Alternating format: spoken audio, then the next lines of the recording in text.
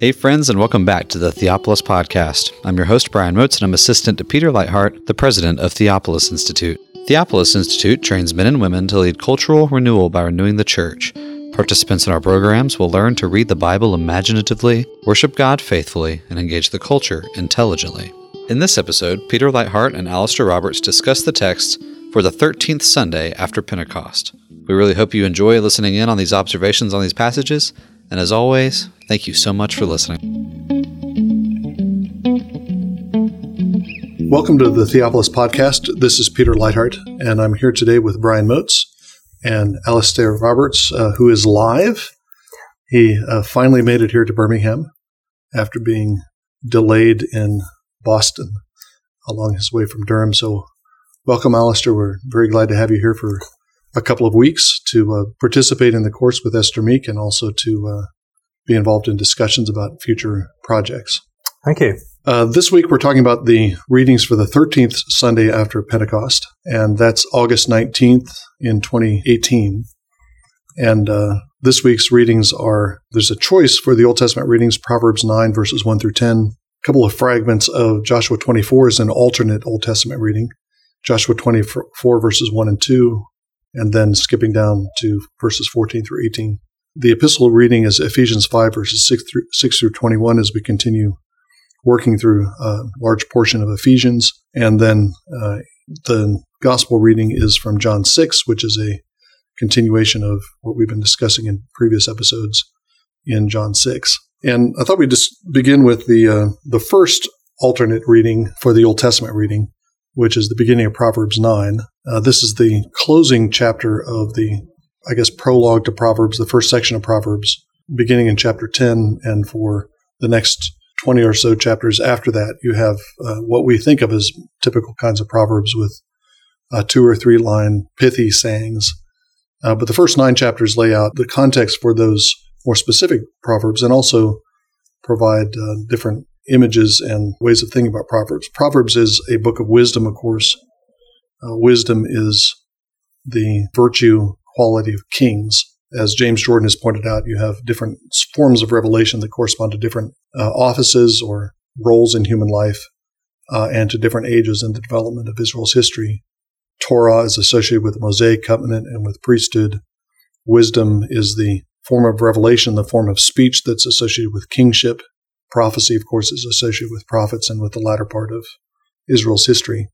So it's Proverbs largely coming from King Solomon, not exclusively, but largely coming from Solomon, and those portions that aren't from Solomon are from other kings. That's one of the connections that we see in Proverbs between kingship and wisdom.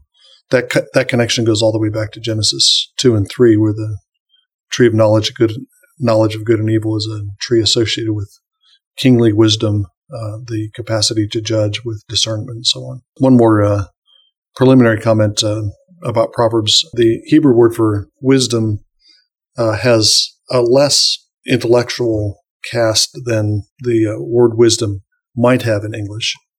Wisdom and knowledge are often used as a pair in Christian teaching. Knowledge is knowing about things, and wisdom is something about how to apply things or practical knowledge. In the Old Testament, the word for the word group of wisdom has the broad sense of skill. Sometimes it's used for artistic skill, as with Bezalel and Aholiab back in the book of Exodus. I think that artistic connotation is relevant to the Proverbs. Proverbs are mainly about skill in the art of living, and that aesthetic, artistic dimension of wisdom is something that Proverbs brings up periodically. The fittingness of certain things in certain circumstances, a fitting word, a word spoken in the right circumstances, like apples of gold and settings of silver, for example. That's an explicit artistic comparison between wise speech and an artistic object. But it's also about the fittingness, the suitability of the words to the circumstances. And that itself is a kind of aesthetic criterion for wisdom. It's not just speech, it's well-formed speech, and it's not just well-formed speech, but it's well-formed speech that is applied in the right kind of circumstances. So those are just some large preliminary comments on wisdom and the book of Proverbs. Looking at Proverbs 9 in particular, it's a striking juxtaposition of two different figures. You have wisdom in the first 12 verses, and then in the remainder of the chapter, it's folly. And so these characters are not just described separately, but they're juxtaposed with each other. And that juxtaposition is quite striking at certain points, particularly in verses 4 and in verse 16, where both wisdom and folly say the same words. They're appealing to the same person, which is worth noting that often we have the contrast between the fool and the wise in the book of Proverbs. But here we have it's the same person who's being appealed to by both, the simple, the novice. And as that person either commits to wisdom or to folly, they will become either wise or a fool. But at this point, they've not yet chosen the course that will define them. A further thing that's interesting is the characterization of wisdom and folly as women. That the person for whom this book is written at the very beginning is the young man under the teaching of his father and mother. And like a young man, he has to leave his father and mother and be joined to his wife. And so many of the Proverbs are about choosing a wise wife, avoiding the temptation of the adulterous woman, and delighting in the wife of your youth. And here we have two women that are contrasted, one the wise wife and the other the woman of folly. To whom will you give your heart? And at the end you have the description of the wise wife who brings together these two images. She brings together a lot of the imagery associated with Lady Wisdom and the imagery associated with the concrete character of the wise wife. And so the quest for a woman, for the young man, a wife that's fitting for him, and the quest for wisdom in a broader sense are compared to each other. And in that comparison, I think we learn something both about the quest for a spouse and also about the quest for wisdom. Wisdom is something to which you must give your heart. It's not something that you just possess as knowledge or as intellect. It's something that you must pursue, beginning with the fear of the Lord, and you must give your heart to it. On the other hand, the person to whom you give your heart in the love of marriage is someone who will have a very powerful effect in determining whether you will become a fool or become someone who's wise. So it's the comparison is not just an allegory. The choice of the right woman is actually a real life choice between wisdom or folly. Exactly. Right? Yeah. So, and as you pointed out, it kind of closes out. The book closes out with that the vision of, or the acrostic poem about the wise wife, which that frames the book of Proverbs and gives it a kind of a romantic. Another way to put what you're saying is that there's a kind of erotics to the pursuit of wisdom, which is one of the keys, I think, to understanding at least one layer of the Song of Songs. The Song of Songs being a book of wisdom literature. I've written and talked about this in other contexts, but that's not a misplacement of the Song of Songs. It belongs with the wisdom literature, partly because of the reasons you're saying. They're not just a distant analogy between erotic pursuit and the pursuit of wisdom, but they're entangled with each other. You talk about the pursuit of wisdom, but here we see wisdom pursuing people as well. And right. That pursuit of wisdom, the appeal of wisdom, right. The simple, is something that perhaps we don't give enough thought to, but wisdom is not silent. It's not just something that we must discover and uncover, but wisdom is there to be listened to if we'll pay it heed. Right. And both of the women have making their appeals. And the situation seems to be in chapter 9 and some other places in the early chapters of Proverbs, the young man in the marketplace, and there are different goods on offer. There's wisdom has a house and she's offering food. Folly also has a house and she's offering stolen water and bread eaten in secret. So you have wisdom and folly are they're each running their own restaurant, and they're calling on the young man as he's going down the street to come in and have their work. So they're kind of public appeals to wisdom and folly, and it's wisdom and folly compete out in the marketplace for the heart of the son. And just as the woman of chapter 31 has built her house, so wisdom has built her house and will build the house of the person who responds rightly to her. Yeah. The other dimension I thought of as you were pointing out the analogy with the sexual dynamics here is if you take this more strictly as a kind of typological vision, who is the son of Solomon who's going to come and choose the bride? This is the Lord Jesus, who is pursuing the path of wisdom, choosing his bride, and is learning the wisdom of his father and mother and pursuing the wisdom of his father. I want to point out something else, too, that linked this up with, I think, something that was published on the website, the Theopolis website this week, about different varieties and levels of language. A very nice essay by Tim Nichols. And one of the things he points out is he used an example from his own life about a debate he got into where the person he was discussing a particular topic with went on at length theorizing about some point. I can't remember what the specifics were, but he was able to find a two-line response that kind of cut through everything and changed the whole context of it. And he was using that not to offer himself as a model of wisdom particularly, but to say that there's a certain kind of speech that is that's embodied in the Proverbs that is penetrating, pithy, that gets to the heart of a matter, that cuts through a lot of fog, and that's part of learning wisdom. It's about learning the timing of speech. It's also learning about the kind of speech that will have the kind of incisive effect that you want to have. It's a contrast, I suppose, with the law, which is about receptive obedience, and wisdom being about perceptive insight. Right. I'll make one other comment about this, and then we'll move on to the alternative reading for Old Testament reading. We've already made this comment, but just to anticipate what we're going to talk about eventually with the gospel reading, that wisdom is offering food and wine. I suppose that verse 2, verse 5, the word for food is lechem. I didn't look up the Hebrew, but my guess is that it's lechem, which is the general term for food, but also the word for bread.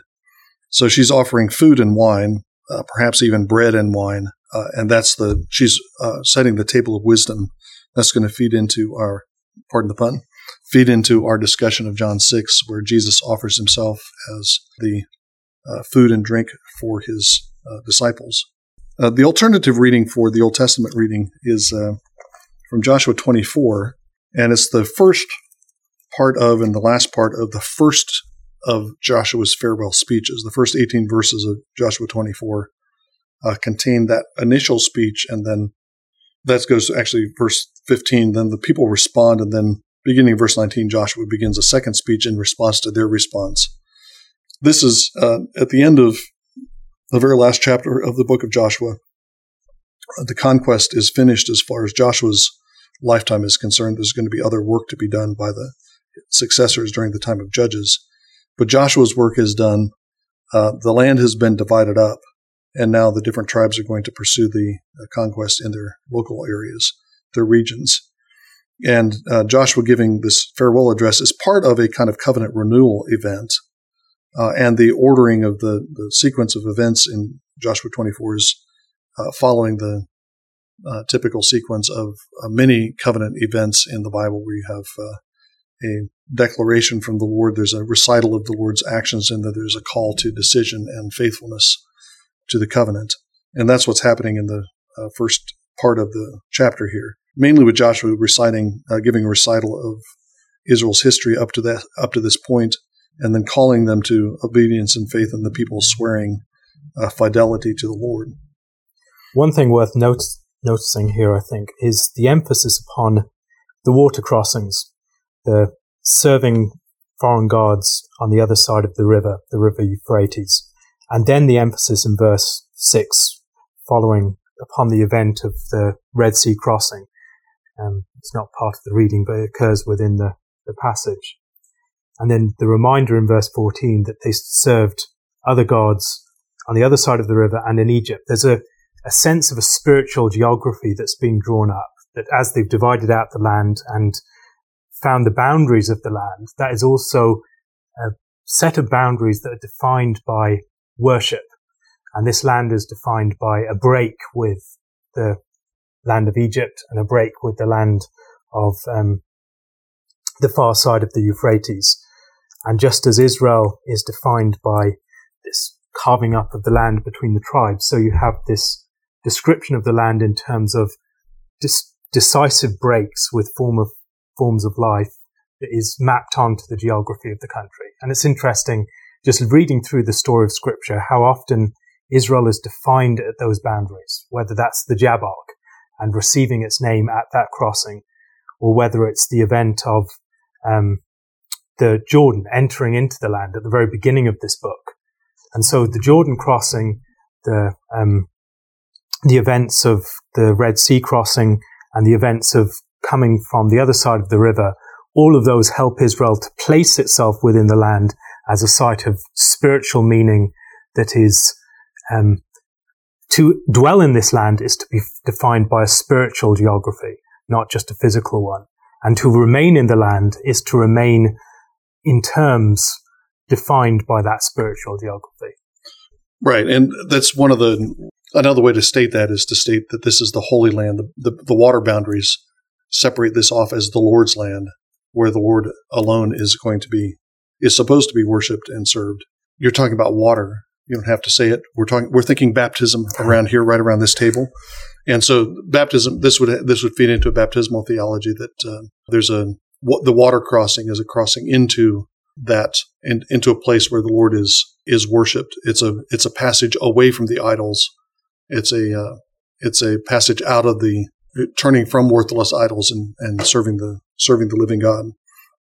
And more generally, a creation image that the land is taken out of the waters. Right.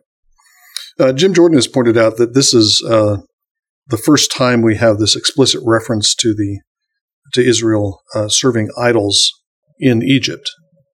You've read through the entirety of the Pentateuch, and there's been warnings about not serving the idols, serving the gods of Egypt, and warning about not serving the gods of the Canaanites. But there's nothing at the beginning of Exodus. You're not told that Israel has been worshiping the gods of Egypt. You're not told that part of their extraction from Egypt is their extraction from attachment to the gods of Egypt. But once we get to the end of the Hexateuch, if we have a Hexateuch, once we get to the end of Joshua, then suddenly there's fresh light shed on what's been happening earlier. Suddenly we realize that idolatry in Egypt was a factor in the Exodus, a factor probably in Israel's oppression in Egypt. That's the pattern that's going to happen throughout the Judges. When Israel worships false gods, they get oppressed by the Gentiles. That's exactly what was happening in Egypt. We now find out. And I think that also explains some of the interesting progression of the plagues in Exodus, because the initial plagues are falling on both Egyptians and Israelites. And only after you get through the first few plagues do you have this separation. And part of that, I think, is an invitation for Israel to separate off from the Egyptians. The plagues are designed to claim Israel as a holy people and to wean them off of the gods that they've been worshiping. Let's move on to the gospel reading in John 6. We've been in John 6 for quite a while, and I've repeated a couple of times the fact that this John 6 and the discourse about Jesus as the bread from heaven, the one who gives his life as flesh and blood, as food and drink, is part of an Exodus sequence that's going throughout these chapters. Again, in the light of what we just looked at in the book of Proverbs, we can see that Jesus is also, there would be a wisdom dimension to this too, that Jesus comes as the wisdom of God to offer himself as the bread for his people and as wisdom. One of the perennial debates here is whether Jesus is referring to his death, or he's referring to spiritual food and drink, whether he's referring to the Eucharistic meal. And I think I stated this in last week's episode, but get your thoughts on this, Alistair. I think that in the first instance, Jesus is talking about the cross. He's giving his flesh and blood. That's not language that's typically used for the Eucharist. It is language that's used for sacrifice. And Jesus gives himself for the life of the world on the cross. So he's talking about that self-offering in the context of a gospel that's being written for and delivered to the early church which is a Eucharistic community. It seems like that context is going to bring out the Eucharistic dimensions to this discourse, even if that's not at the base level. There's still Eucharistic overtones. So Jesus gives himself for the life of the world on the cross, and then we participate in that new life that he's given by receiving his body and blood in the Eucharist. When you look through the chapter of John 6, I think you also see a series of allusions to Eucharistic style imagery. There's a reference to a seeming allusion to Jesus taking the loaves.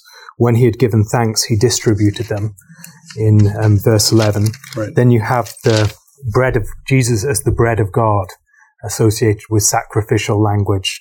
You have the manna coming down from heaven.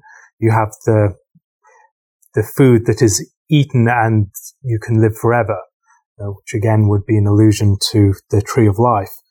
And I think within those images, there is something sacramental being suggested about this, which I think is attached to the Eucharist, but it's not immediately about that. I think it's primarily about the cross.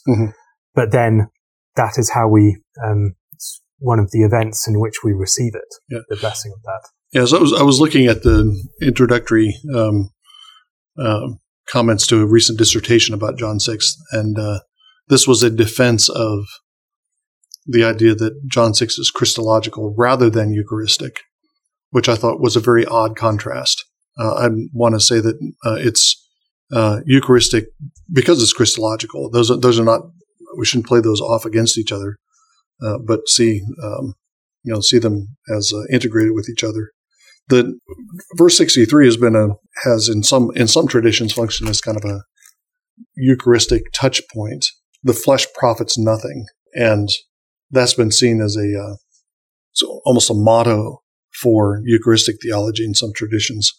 And so the actual reception of physical bread profits nothing. That's the way that's applied or taken. But I don't think that's what Jesus is speaking of. He's just spoken of his flesh as his flesh and blood as the food and drink that gives us life. And the contrast in verse 63 is between the Spirit who gives life and the flesh which profits nothing, which in that contrast, it's spirit less flesh that profits nothing.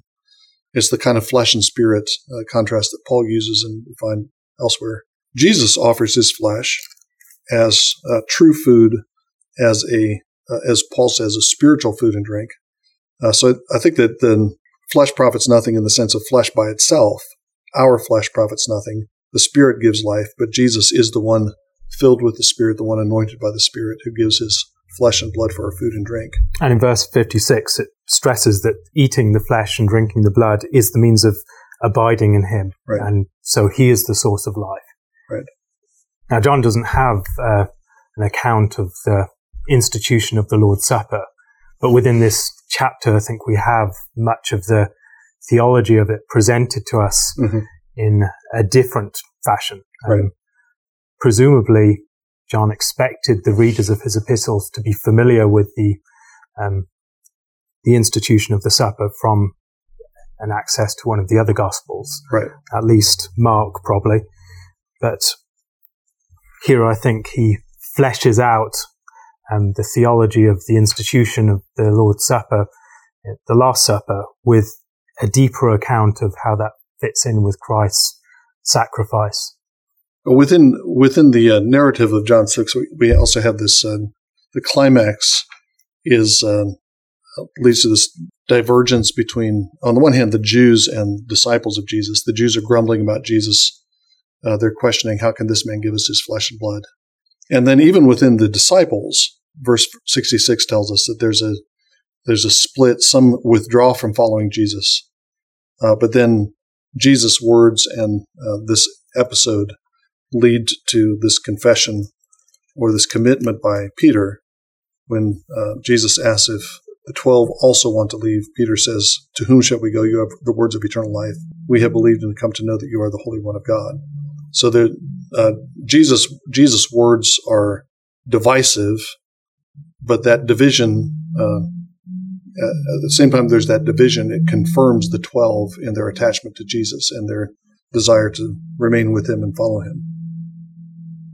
When he talks about the fact that no one can come to him unless it's been granted by the Father, how do you think we can have an understanding of election and irresistible grace that is more fully fleshed out in terms of a Trinitarian theology?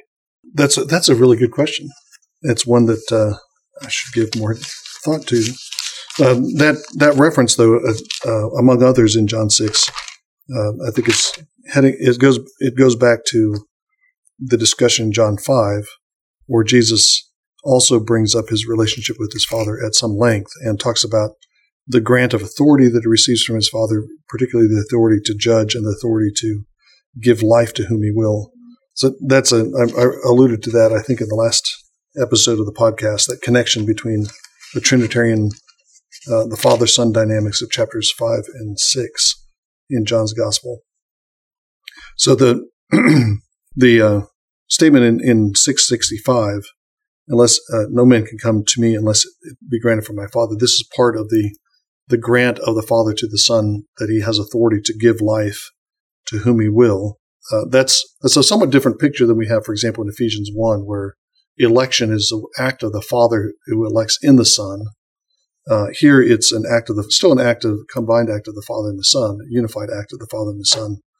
But now it's explained in terms of conferral of authority from the Father to the Son. Did you have any thoughts on how that might modify in any way our understanding of election? Not particularly, although what you do see, I think, within John's Gospel more generally is this fleshing out of the Father giving to the Son and the Son protecting what the Father has given to him. And so you have the Father as the vine dresser, Christ as the vine, or you have the description in the prayer of chapter 17 of the Son protecting what the Father has given to him. Right. And that the gift of the bride to the Son by the Father, I think, in the Spirit, I think is again a fuller portrayal of the picture of election that I think enables us to perceive more readily how the calling of the church and the people of God is for the glory of Christ. Mm-hmm. Yeah, I think it would also have some effect on. I mean, it's the Trinitarian dynamics, and even if you go with the Pauline kind of formulation, that election is election in Christ, you still have that Trinitarian dimension to it, and that I think works against the kind of deterministic tendencies you might have in a strictly Unitarian kind of, where a single God is set up over against the world, determining something about the world. There's this internal dynamic within God and and not just in the determination of election, but also in the end, the telos of election. Election is for the purpose of bringing these into, as Jesus says in John 17, into this union of the Father and the Son, so that the Father and Son are in the disciples are in them. So it has this the dimension of communion is brought out as both in the origin of election and in the goal of election. These are chosen for communion. Both John 6 and in places like John 3, there's an emphasis in the teaching of the Gospels upon the descent of Christ from heaven and his future ascent, in a way that we don't find that same emphasis in teaching elsewhere in the Gospels. You have the description of the actual ascent in Acts, and yet here I think there is a theological significance given to the event that maybe bears closer examination. The other Gospels might talk in more elusive language of, I have come in order to, which Simon Gathercole and others have seen as a reference to some descent from heaven. Mm-hmm. But here it's a far more overt, and the proof of the descent is found in the future ascent into heaven. How can we come to a fuller understanding of the significance of the ascension within Christian doctrine. This is obviously something Douglas Farrell and others have written on. Yeah. I don't have a good answer to that question within the context of John 6 particularly. John does have a unique understanding of the ascension in a couple of ways. I mean, the connection he makes between the ascent of Jesus and the gift of the Spirit in John 7 and in the Upper Room Discourse both. The link that he draws between the ascension of Jesus and the elevation of Jesus on the cross, that's unique to John among the Gospels, the cross being a part of the glorification of the Son of Man rather than his humiliation. So there'll be some of the dimensions that John brings out. I don't have a clear idea of what John 6 particularly contributes to it. It's interesting, the question of what is the hard saying that people are balking at. Is it the fact that eating his bread and eating his flesh and living forever, or is it the statement that he is the bread that has come down from heaven? And it seems that his response is to the latter offense, to the idea that he has come down from heaven. And that connection between the teaching about the flesh, the life given by his flesh, and the teaching of the descent and the future ascension is one that maybe needs to be teased out a bit more. I mean, within Calvin's theology, he talks about the work of the Spirit in connecting things that are far distant and the way that we participate in Christ who is in heaven, his body, the significance of his body being in heaven, I think, is an important part of that in his theology. Right. As you said, that dynamic of descent and ascent is present in the other Gospels, more overtly in some than others. But John brings that out more explicitly, that it's the one who descends, and only the one who descends, who can then ascend. It's the only one who descends from heaven who can speak of heavenly things, as Jesus says in John 3. So there's his origin is essential to the mission that he has on earth, and his origin is also essential. His origin in heaven is also essential to his eventual ascension into heaven and all that follows from that. That's implicit in the other Gospels, but that descending, ascending dynamic is much more filled out, as you were saying, and filled out in John's Gospel. And just what I was noting earlier about Calvin's theology, the emphasis upon the role of the Spirit is striking, because it's the personal work of the Spirit that leads to the efficacy of the sacrament. Yes. It's not a statement about the flesh itself and substance and accidents. Because the flesh profits nothing, Yes, it's about the work of the Spirit in connecting us to the ascended Christ. Right. Let's spend a few minutes with Ephesians 5. We have verses 6 through 21 in this for the readings for this coming Sunday. This is generally part of Paul's hortatory section. He's laid out the gospel, both as it applies to, you could say, individuals who are delivered from death in trespasses and sins and made alive together with Christ, the church that's formed by the destruction of the dividing wall between Jew and Gentile, the one new humanity that's formed. And through chapters 4 and 5, Paul is giving these exhortations to the Ephesians to live according to the calling that they've been given as those who have given new life, as the community that's been given new life, as the community of the new Adam. There's a couple of general exhortations here. One of them has to do with light and darkness. We are children of light as those who are children of our Heavenly Father, who's the Father of lights. We are children of light insofar as we are joined to the Son, pun on S-O-N and S-U-N. We're joined to the source of light, the radiance of the Father's glory.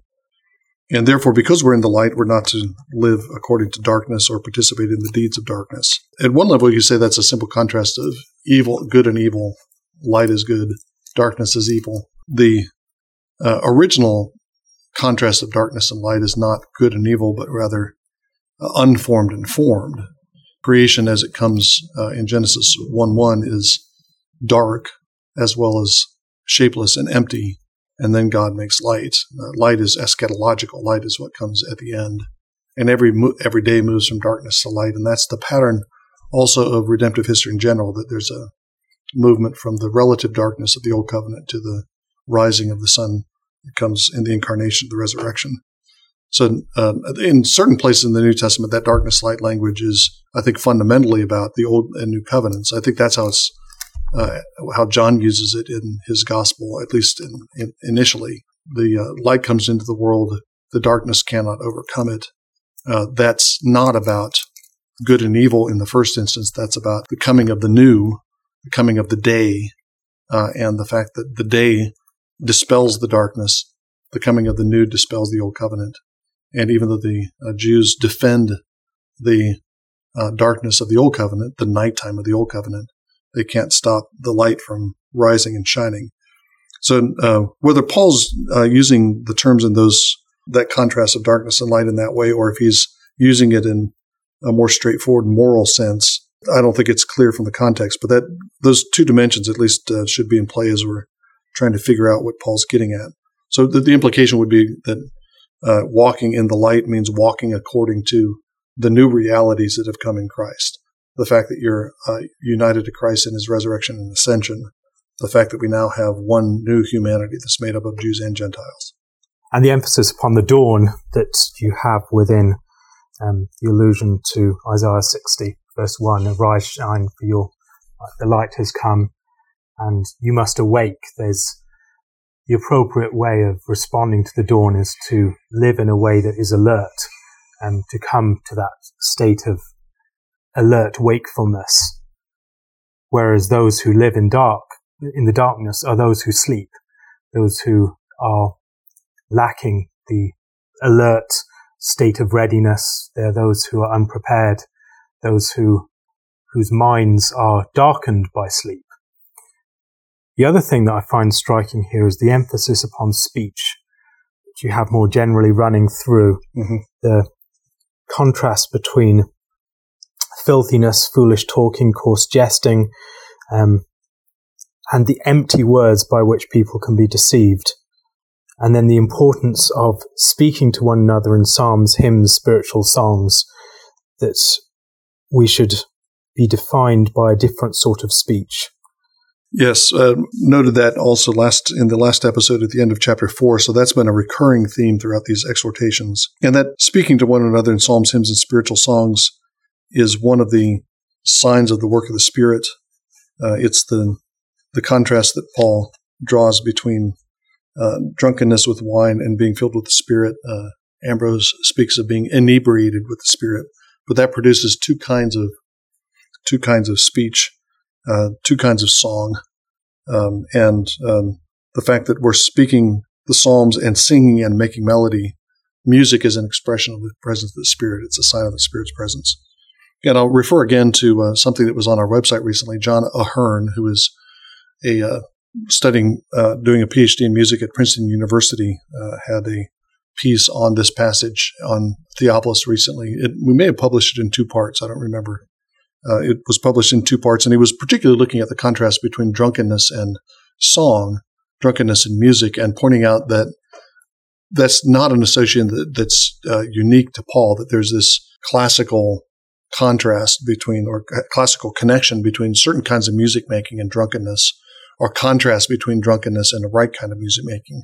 So he provides some interesting cultural background to Paul's exhortation there. Again, in verses 17 to 21, we have, as we've seen in the earlier chapters, a Trinitarian pattern to Paul's teaching, being filled with the Spirit, making melody in your heart to the Lord, giving thanks always for all things to God the Father in the name of our Lord Jesus Christ. The Trinitarian pattern is something that suffuses this, or is diffused throughout this entire text of Ephesians. And Paul is never more than a few verses away from portraying the Christian life in these terms. Yeah, and the particular relationships of the different persons are interesting. To the believer, so we're filled with the Spirit. One of the signs or effects of being filled with the Spirit is we give thanks in the name of Jesus, and the object of that thanksgiving and praise is the Father. So it's the reversal of the kind of creedal order: Father, Son, Spirit. This is Spirit, Son, Father, and different kind of variegated types of relationships with these with the persons. I also wanted to highlight verse 13. I've been taken with the last part of verse 13 for a number of years. Everything that becomes visible is light. Everything that is in the light is light. What is your New King James? How does it put it? But all things that are exposed are made manifest by the light, for whatever makes manifest is light. Okay. That's interesting. Has different implications. I've taken it to have at least an analogy with kind of the natural phenomenon of light. Light makes other things illuminators. So you can only see things in the light because light is reflected from those things. And so anything that's in the light actually becomes a source of light. It's a source of reflected light. It's a reflection of an original source of light, but it's still a derivative light source. So everything that becomes visible, this is my New American Standard Translation, everything that becomes visible is light.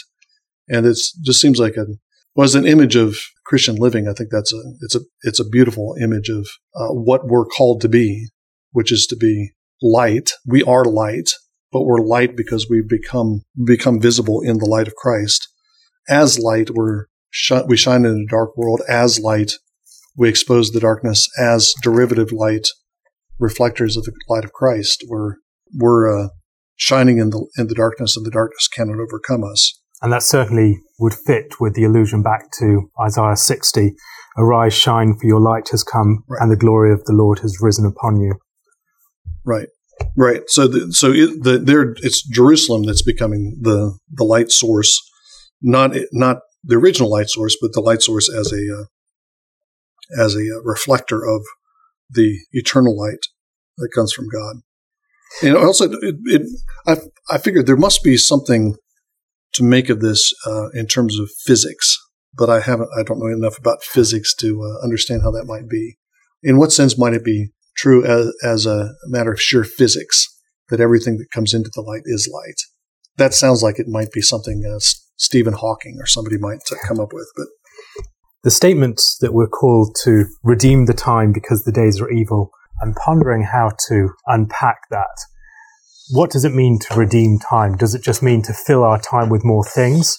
Or is there something about our time that needs to be related to the light? How do we relate evil days to the day that has dawned?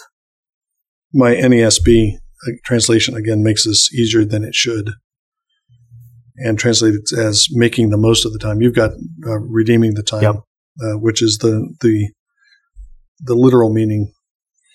I mean, redeeming has the sense of purchase out of slavery. It's not just, that would seem to have mean something more than just exploiting the time to its maximum, getting the most you can out of the time. Especially given the way that Paul generally uses the terminology redemption, there has to be some soteriological aspect to that. Exactly what that is, I don't have a good answer for. The themes that he's already explored in the verses prior suggest images of the dawn arising, but also the contrast between living in darkness as those upon whom the dawn has not yet arisen. And I wonder whether that provides some clues of how to unpack it. The days themselves are, in some sense, shrouded still within the darkness, but by living as those upon whom the light has dawned, those days can be delivered from that darkness, and we can redeem time itself so it's lived in a way that is appropriate to those of the day. The alert people that correspond to the time of the dawning of the sun. Yeah, so redeeming the time would, I'm just repeating what you said, I think, redeeming the time would be connected with living according to the light, being lights in the world, shining into the world with all that involves in different places of Scripture as an attraction. In the Sermon on the Mount, for example, your light is on a lampstand. You do your good deeds so that men will see your good deeds and give glory to your Father.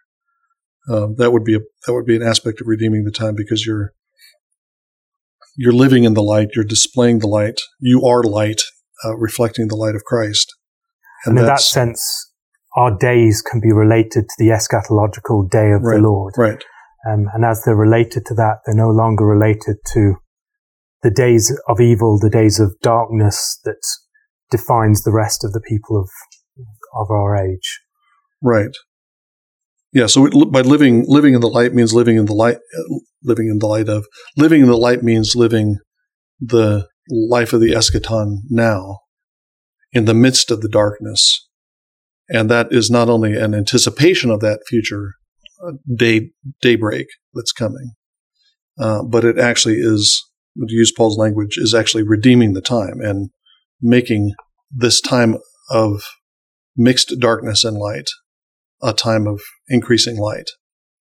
And not just for our own pattern of living, but also for those who witness that light reflected. Thank you again for enjoying this episode of the Theopolis Podcast. For more information and for more content from Theopolis, you can check us out online at theopolisinstitute.com. We release new articles every Tuesday and Thursday on our blog, so you'll want to make sure to look out for those. You can also find us on Twitter at _Theopolis and on Facebook if you just search for our name. If you've been helped, sharpened, and encouraged by this podcast, we'd really love it if you would go to iTunes and leave us a review. It just takes a few seconds, and it really will help us along in getting our content in front of new listeners. That's all for now, friends. We really look forward to being with you all again in the next episode. And as always, thank you so much for listening.